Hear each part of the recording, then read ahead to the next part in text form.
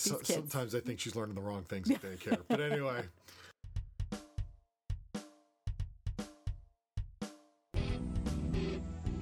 Hello, this is Writing in Real Life, a podcast about writing, publishing, parenthood, and marriage. I am Barry Lyga, and with me is Morgan Baden, who just had her nose right up against the microphone. Don't do that. Well, I wasn't talking. It's fine. Settle down. The sound of your nose interferes with the recording. I wasn't even breathing through my nose. It's not the breathing, it's just the pulsing waves of your brain coming out your nose.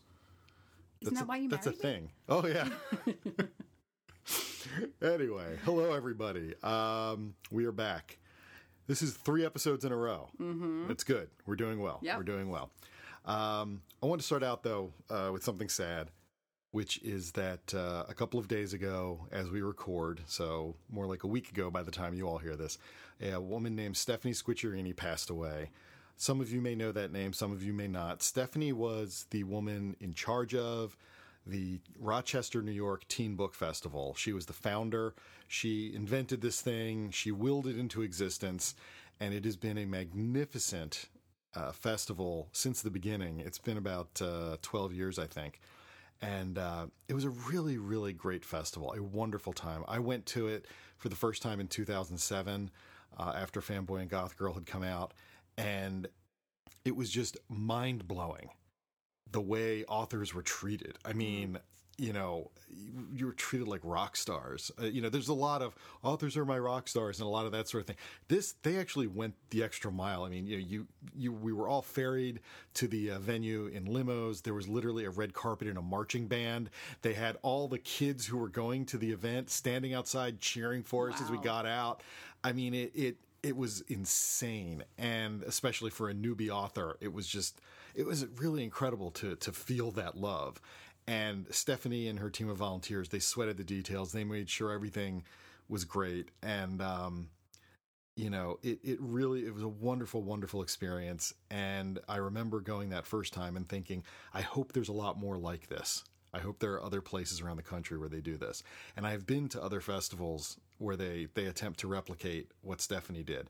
And some do to a great degree, but she was the original. She was the gold standard. To this day, that shows the gold standard for a local book festival in my mind. And you always talk about the Rochester Book Festival. Like this is a thing that you've always talked about how much you love. I've been many times. I'm going again in May. This will be my 4th or 5th time going. It really is wonderful. And she was 50, way too young.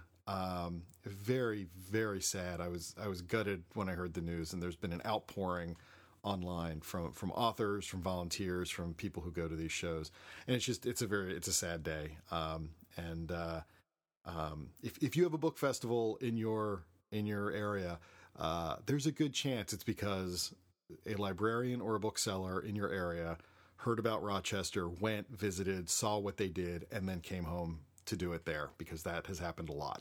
She put a lot of seeds out there, and rest in peace, Stephanie. So I just wanted to say that.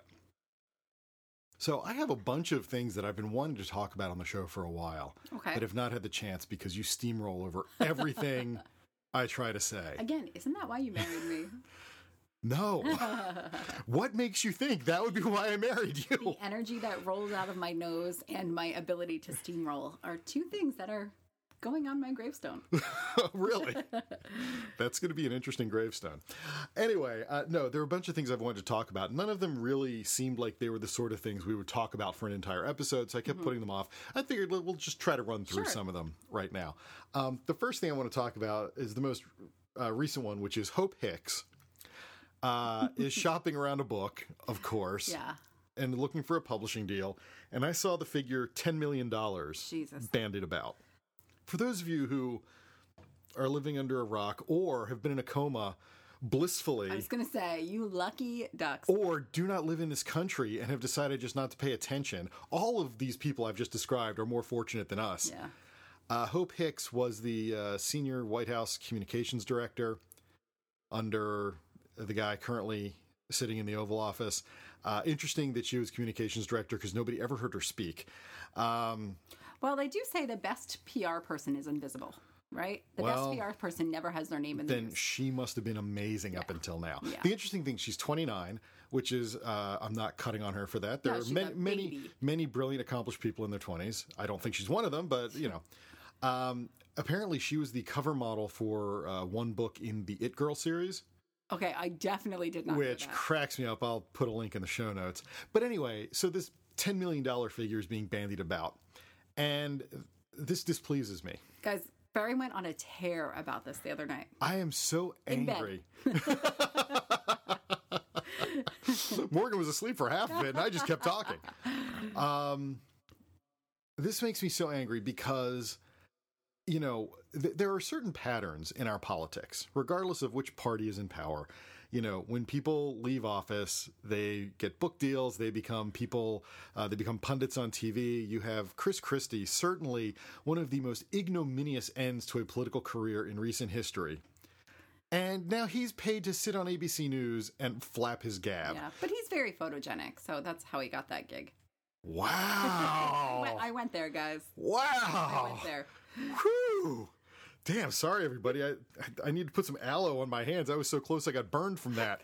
Anyway, this annoys me because I don't think, I mean, you know, just because I disagree with you politically does not mean you shouldn't be able to make a living. That's Sure. fine. But there are certain people who are beyond the pale. And once we have flushed them from our political system, they should never be heard from again Right. unless it's in front of a judge pleading guilty. Right. Hope Hicks is one of them. Sure. And I know that, you know, any other White House communications director who would leave partway through the term would get a book deal. Fine. Why are you giving this woman this money? Mm-hmm. She is complicit in everything that has happened. Correct. And I am ashamed of my industry that my industry is saying we're going to make you rich beyond your wildest dreams because you did horrible things for a horrible man. Right. Now, there may be interesting public value in her book. Apparently, she kept a very detailed diary. Right. So there may be value to her book. I think she should have a book published, but don't give her $10 million. Give her an average advance and give her very generous royalty terms. Right. And guess what, conservatives? Let the free market decide how much Hope Hicks's book is worth. Yeah. Well, it's also so interesting because look at how Milo's book backfired, right? Sure. So, like, whoever picks up this book for whatever price tag it is, and we Yeah. know it's going to be in the millions, so just whatever it is, I'm pretty sure there's going to be a backlash. And I feel like whoever picks up this book is possibly going to have to pull it because maybe she'll be in jail, whatever. But, like, I just feel like someone should be worried about that. Like, if I were a Yeah. publisher, I don't think I'd buy it. Or again, like there is a solution to this. Sure, yeah. A time-honored Which is solution that fits in with the business model of book publishing. Yeah. Which is give her An a advance. give her a $250,000 advance. Give her $250,000. The other night you said 100,000. You're Yeah, going up. I'm going. I found out she was a Nick Girl cover, so I was like, oh, you know, all right. Give her some money Yeah. and give her generous royalty terms. Yeah. And seriously, let the market decide if what she has to say is worth so much that it's worth overlooking what she did Yeah. and for whom. Yeah. And that's how they should handle everybody who gets flushed down the toilet of this administration. Well, and that's the thing, you know, the way we've normalized it yeah. is like, yeah, well, every other previous administration had high-level officials exit the administration and go on to publish books and go on speaking tours and blah, Right. blah, blah. Like, sure. That's just what you do. Right. This but, is like, different. this is not a normal We should not be administration. treating them like that. Right. Yeah. And that's what I'm saying. And I don't work in television news, so I did not fulminate about Corey Lewandowski getting a sweetheart deal from CNN, even right. though that It's rankled. absurd. Yeah. But this is my industry. Yeah. And Like, don't do it, guys. this drives me fucking insane. Yeah. It's just wrong. And this isn't because I disagree with her politically. Again, like I have no problem with the fact that, you know, people who worked for George W. Bush got Right. sweet publishing deals. Yeah. That's fine. This is different and it should be treated differently. and it is dirty money, it is guys. disgusting that people would offer this kind of money. Yeah. They should not do it. All right. Let's move on. Please. Please. Do you need to get, like, your blood pressure under control? I got blood pressure medicine right here on Yeah, my I was desk. just It's looking sitting at it. I right know. here, but I've Yeah. already taken it today. Okay. I want to talk about book series. Okay. And I want to talk specifically about something that happened with The Flash, where I saw a couple of people commenting on the first book saying that they enjoyed it, but they were very annoyed that it turned out to be the first book in a series. They hadn't known that when they sat down to read it. They were very upset by the way it ended on a cliffhanger. And actually, 2 cliffhangers, because that's my specialty. And they were very upset by that, and they knocked off a star or half a star or whatever the current currency is. And I was struck by this because it's not that they said I didn't like this book. They said they liked it. They were annoyed by the way that it ended and that it was part of a series. And I guess what I'm wondering is if you read a book and you like it, and you find out at the end there's more of it, wouldn't you be thrilled? Well, I guess that's what I'm asking. Like, I don't want to try to tell these people, I don't want to invalidate their reaction or tell them you're wrong for what they're feeling, because feelings can't be right or wrong.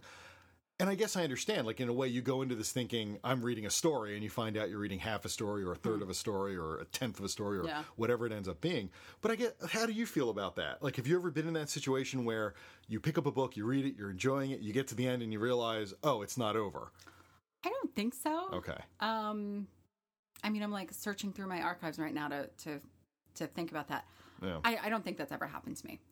The only thing, I feel like I can sort of sympathize with the whole, like, I bought this standalone book because I like The Flash, and I'm not a big reader, but I like The Flash. And I don't really buy books, and it's not in my budget, but I like The Flash.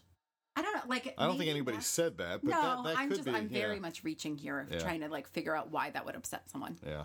Do they feel like they've been duped? Yeah. I mean, I will say that I have always, I mean, I've done 3 series at this point. Yeah. Flash is my 3rd series. I've always tried to convince my publishers to put somewhere on the cover, book 1.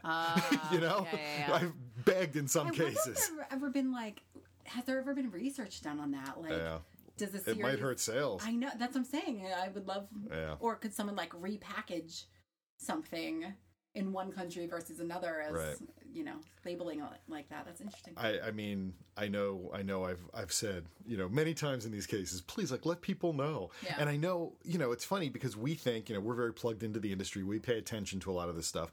And we think some of this stuff is obvious. But I know that, you know, I Hunt Killers, the second book in the Killer series, Game, ended on 3 different cliffhangers. Like I said, this is my specialty. And it's a trilogy. So there's a 3rd book. Oh, for a year, I got nothing but a steady stream of emails and tweets from people saying, how could you do this? Please tell me there will be another book someday. And I'm like, well, yeah, because I'm not an asshole. Yeah. But it's amazing to me. Like, I just thought people would just know it's a trilogy, obviously. And yet people did not know that. Well, how would they? I know. Well, and then I thought about it some more, and I'm like, oh. And I've always said that the biggest writing mistake I've made in my career was not putting the words "to be continued" at the end of the 2nd book. Oh, that's funny. Because I would have saved myself a lot of pain for that year until Blood of My Blood. Yeah. Huh. I don't listen. Readers are weird. I mean, and hey, look, we're readers. We're not telling people. When I think of some of the reasons why I get, like, annoyed at a certain book. Yeah. They're frivolous reasons. Yeah. But they're mine, damn it. Yep. All right. So we talked a little bit last year about had Trump killed publishing. Right. I'll put a link in the show notes to our original podcast where we talked about this. There was some talk early 2017 about sales and that sort of thing. And I'm happy to report that we now know for a fact that he did. I have many publishers, so I'm not telling tales out of school or anything, but I got an email that was sent by the head of one of the publishers for which I work. Okay. That was sent out to all the authors, basically summing up 2017 from this publisher's perspective. Okay. Here's what was good, here's what was bad, here's what we look forward to in the future.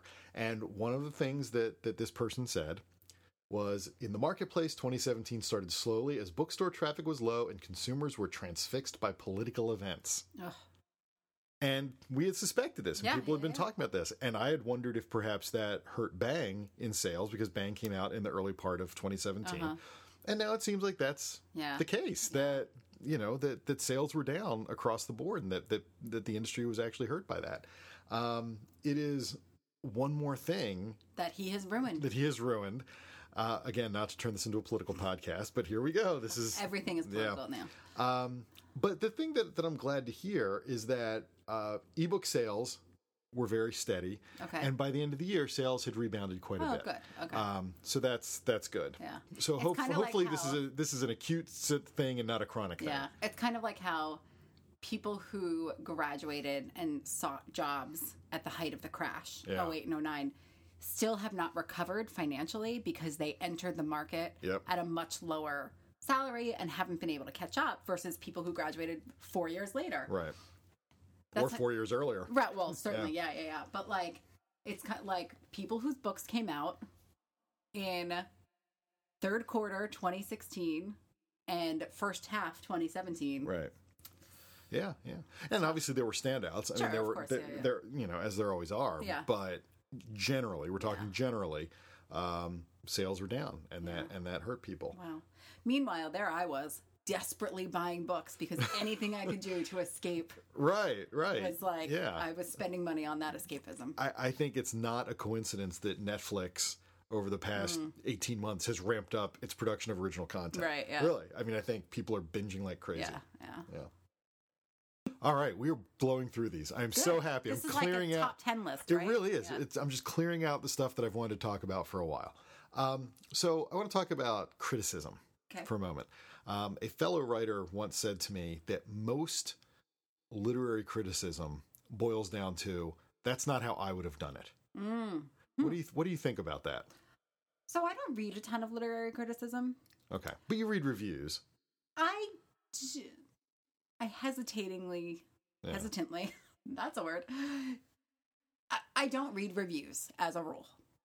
I read some reviews, only if I'm interested in the book. Right. Only if it's like, I read a review if it's a book by someone I know. I read a review if it's about a book that I have heard a lot about. And then I'll read a review about a book that is something I've been considering buying, but I maybe heard conflicting opinions. Okay. But I don't go to Kirkus and read the month's starred reviews. Right, sure, Yeah. sure. But I mean, you've been in a situation where, for example, you've workshopped your own work. Oh, sure, yeah. Do you find that that's the case, that a lot of what people say sort of boils down to, like, even if they don't explicitly say, that's not how I would have done it, you sort of get the sense that they just want to rewrite your story their way? It's not that I get that sense. I mean, probably that's the core truth of all of it. Yeah. Which is kind of the good thing about a workshop, because it opens you up to new ideas, right? But at the end of the day, you can be like, that's your idea, not mine. This is mine. I'm going to stick with it. No, but that's probably true. Yeah. I mean, I know that in a lot of cases, I mean, I'll cop to it. I know that that's how I end up feeling in a lot of cases. If I read somebody else's work and I just kind of, there's just this part of me, it's like, no. If you do it this way, it would be so much, do it my way and it'll be better. Well, can we talk about jointly writing? Because there were many times reading your parts of the project we worked on together. Yes. Where I started to edit and then I was like, well, no, just because I would write this particular sentence differently doesn't mean it's wrong. Especially since Barry is perfect and can do no wrong. Right, yes. That's why I married you. So that was an interesting lesson too. So like, to your point, like I do think there's an element of the author did this with the storyline. They should have done this because that's what I would have done. And I think with co-writing too, it's kind of a similar thing that I had to stop myself from doing. I mean, I know that there was a moment, and I don't mean to be so oblique, but spoilers, and the book doesn't even exist yet. It's not even out yet. But I know there was a moment that you wrote that completely caught me off guard, and you know exactly what I'm talking about, where, I mean, I'll sort of describe it. I had been building a certain character a certain way, and you came in and in one paragraph knocked this guy off his pedestal and changed the core of the relationship between two of the characters. Well, three of the characters, really. And I was like really pissed. I didn't know you were pissed. I was like, I was shocked and I was pissed because I was like, I did all this work and you just undercut it. And I almost just deleted that paragraph. And obviously you would have realized I deleted it and then we would have had a fight about it. But then I thought about it and I'm like, you know what? This takes the story in different places, different ways. And that's what collaboration is supposed to be about. It's not about how do I impose my will on you, or how do you impose your will on me. It's about how do we mutually find a way to a story that neither one of us could have come with independently. Yeah. And that's a tough lesson. That was a difficult lesson for me to learn. Sitting at my desk, reading that paragraph, my blood boiling. Because I'm learning all sorts of things right now. I'm used to working on my own. I'm used to being the guy in charge. I'm used to being the prima donna, the diva. the control freak, and suddenly the story was going someplace I didn't intend it to go. Yeah. And like it was a conscious decision. Okay, let it do that. Yeah. Let's see where this Oh, goes. Let's interesting. see what happens with it. Well, so when you look at reviews of some of your books, Which can I just point out? Yeah. I know I think universally all authors say they don't read reviews. I'm calling bullshit on that. I think 99% of them do. yeah, How can you not? I can't imagine. Like, not. you've got to be a much more zen person than I am. Well, especially from the big trades. Like, Yeah. I'm not talking about Jane Smith book blog over there. Like, Jane Smith's book blog is awesome. She loved I Hunt Killers. anyway, how do you feel when you read a review and yeah, let's say it's even a really positive. Let's say it's Yeah. one of the starred reviews. Yeah. But every review probably contains an element of criticism in it, right? Like, is that the rule? No, I mean, here are some of the things that amaze me about reviews in general. There are times where you will read a review. This has happened to me. The person will say, "Oh my God, I love this book. I was swept up in this book. It carried me away. It made my sex life better. I lost 20 pounds. That's how amazing this book is. 4 stars." And I'm like, Out of 5, yeah. like, come on, that fifth star costs you nothing. There's no extra charge for the 5th star, and you said not a bad thing about it. Like, why not 5 stars? So, I have an issue with the whole 5-star system. Sure. I think it is too loose. I think it should either be thumbs up, thumbs down. It was good or it wasn't. Like pass fail in college. Pass fail in college, Yeah. or 3 stars. Which I think the problem with 5 stars is people. There's too much nuance There's too much between them. nuance. Yeah. To some people, 3 stars is a really good book. Right.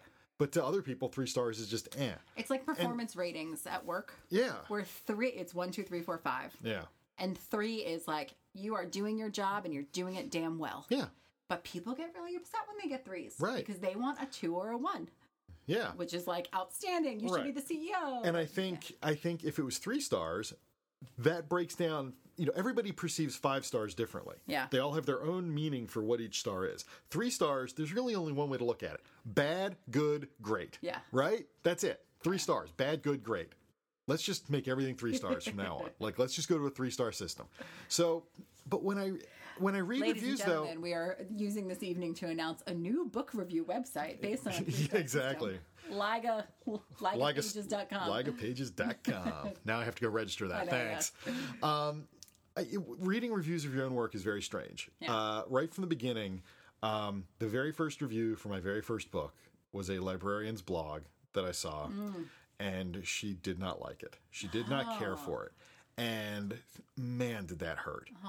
And it's funny because the next year she loved Boy Toy. Oh. Loved it, gushed about it. And a couple of years later, just fell in love with I Hunt Killers. And wrote on her blog, maybe I should go back and read his first book again. Whoa. Because maybe I was just in a bad mood or something. Because he's Right. written some really good books, and I don't understand why I didn't like that first one. I think that's a very rare, very self-aware person. Yeah. To put that much thought into it.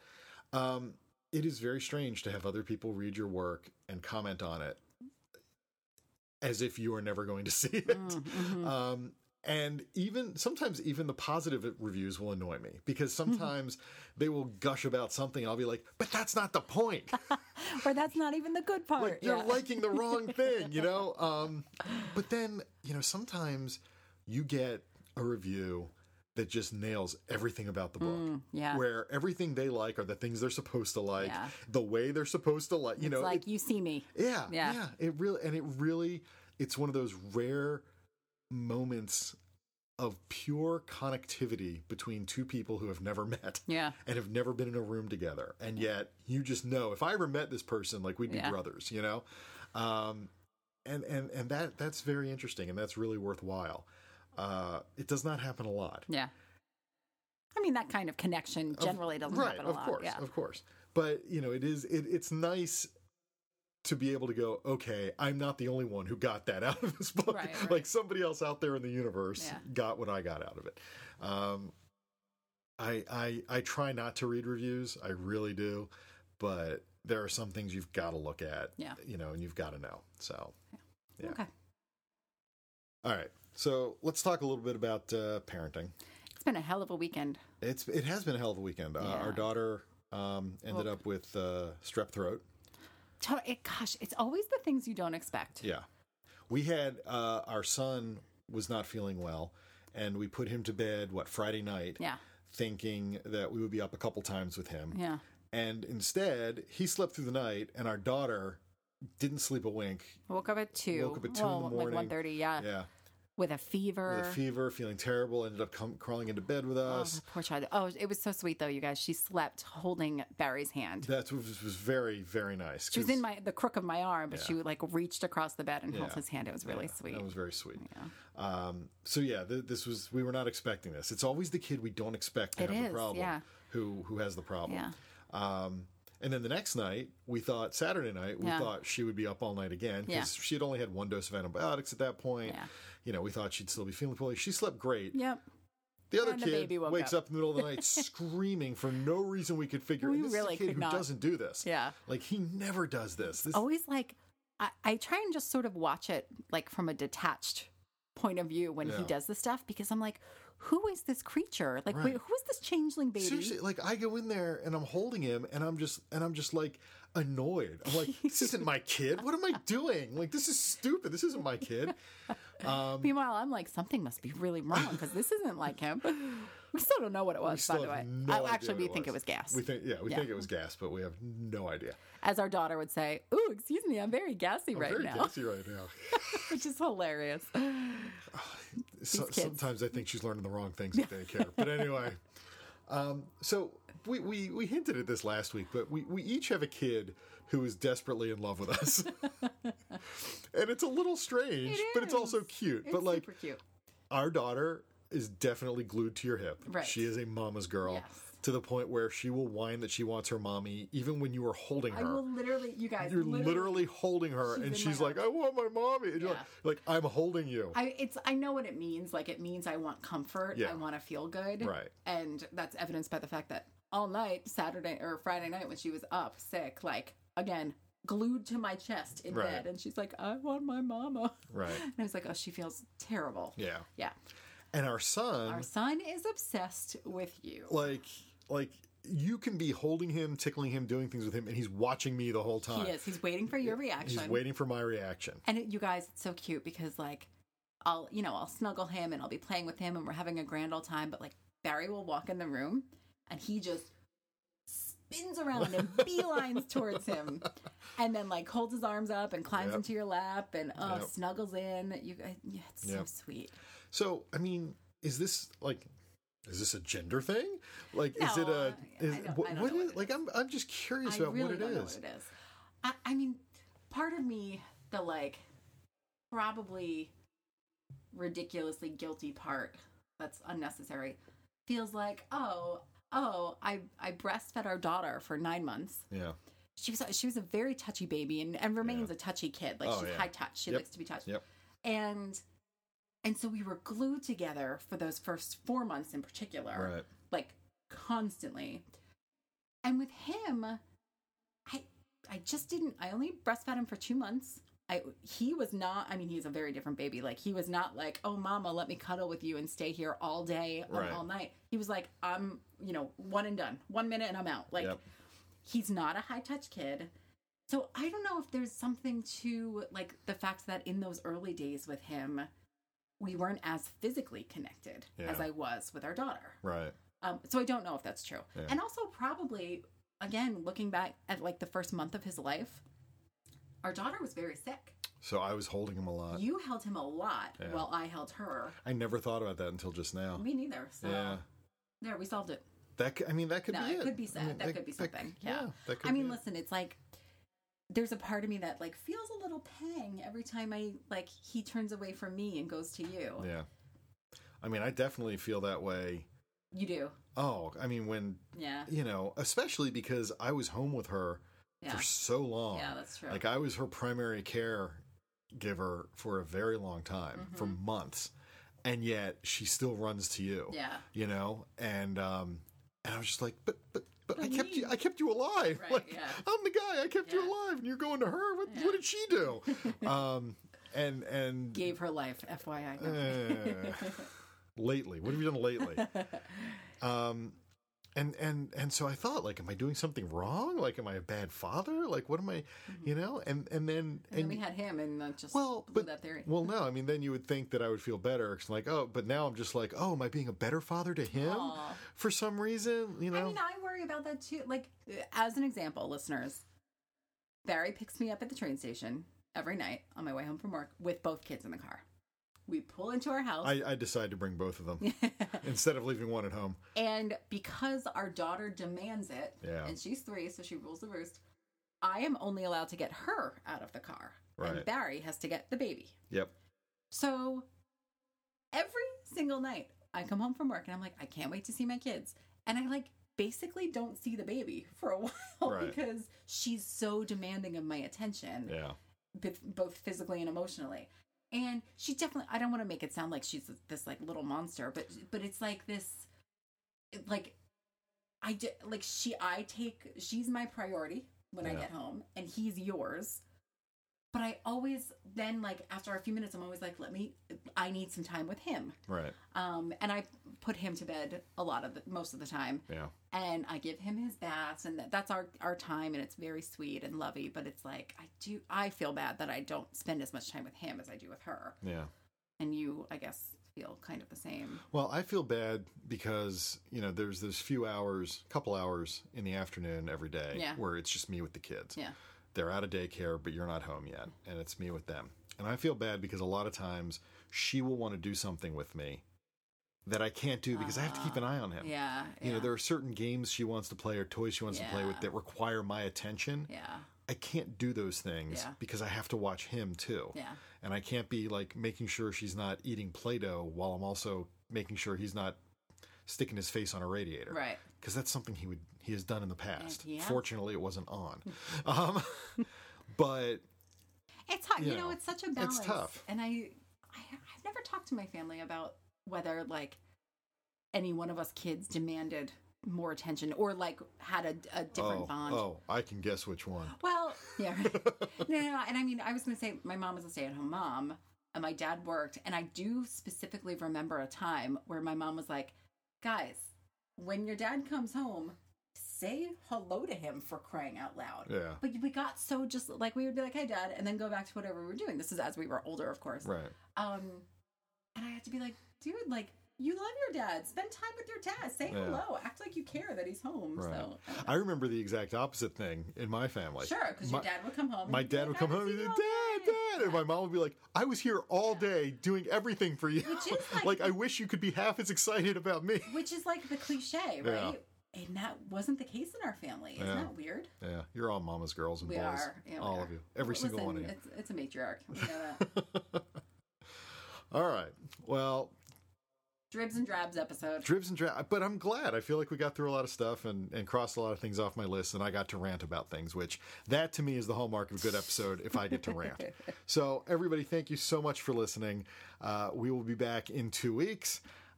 In the meantime, visit us at WIRL Podcast on Twitter. Follow us. Visit us at writinginreallife.com. And leave us comments, check out the show notes, and most important of all, subscribe in iTunes and leave us a review. And as long as they're still using the old antiquated 5-star system that has been disproven by science, you might as well give us 5 stars. Thank you very much, everybody. We'll see you again soon. Bye.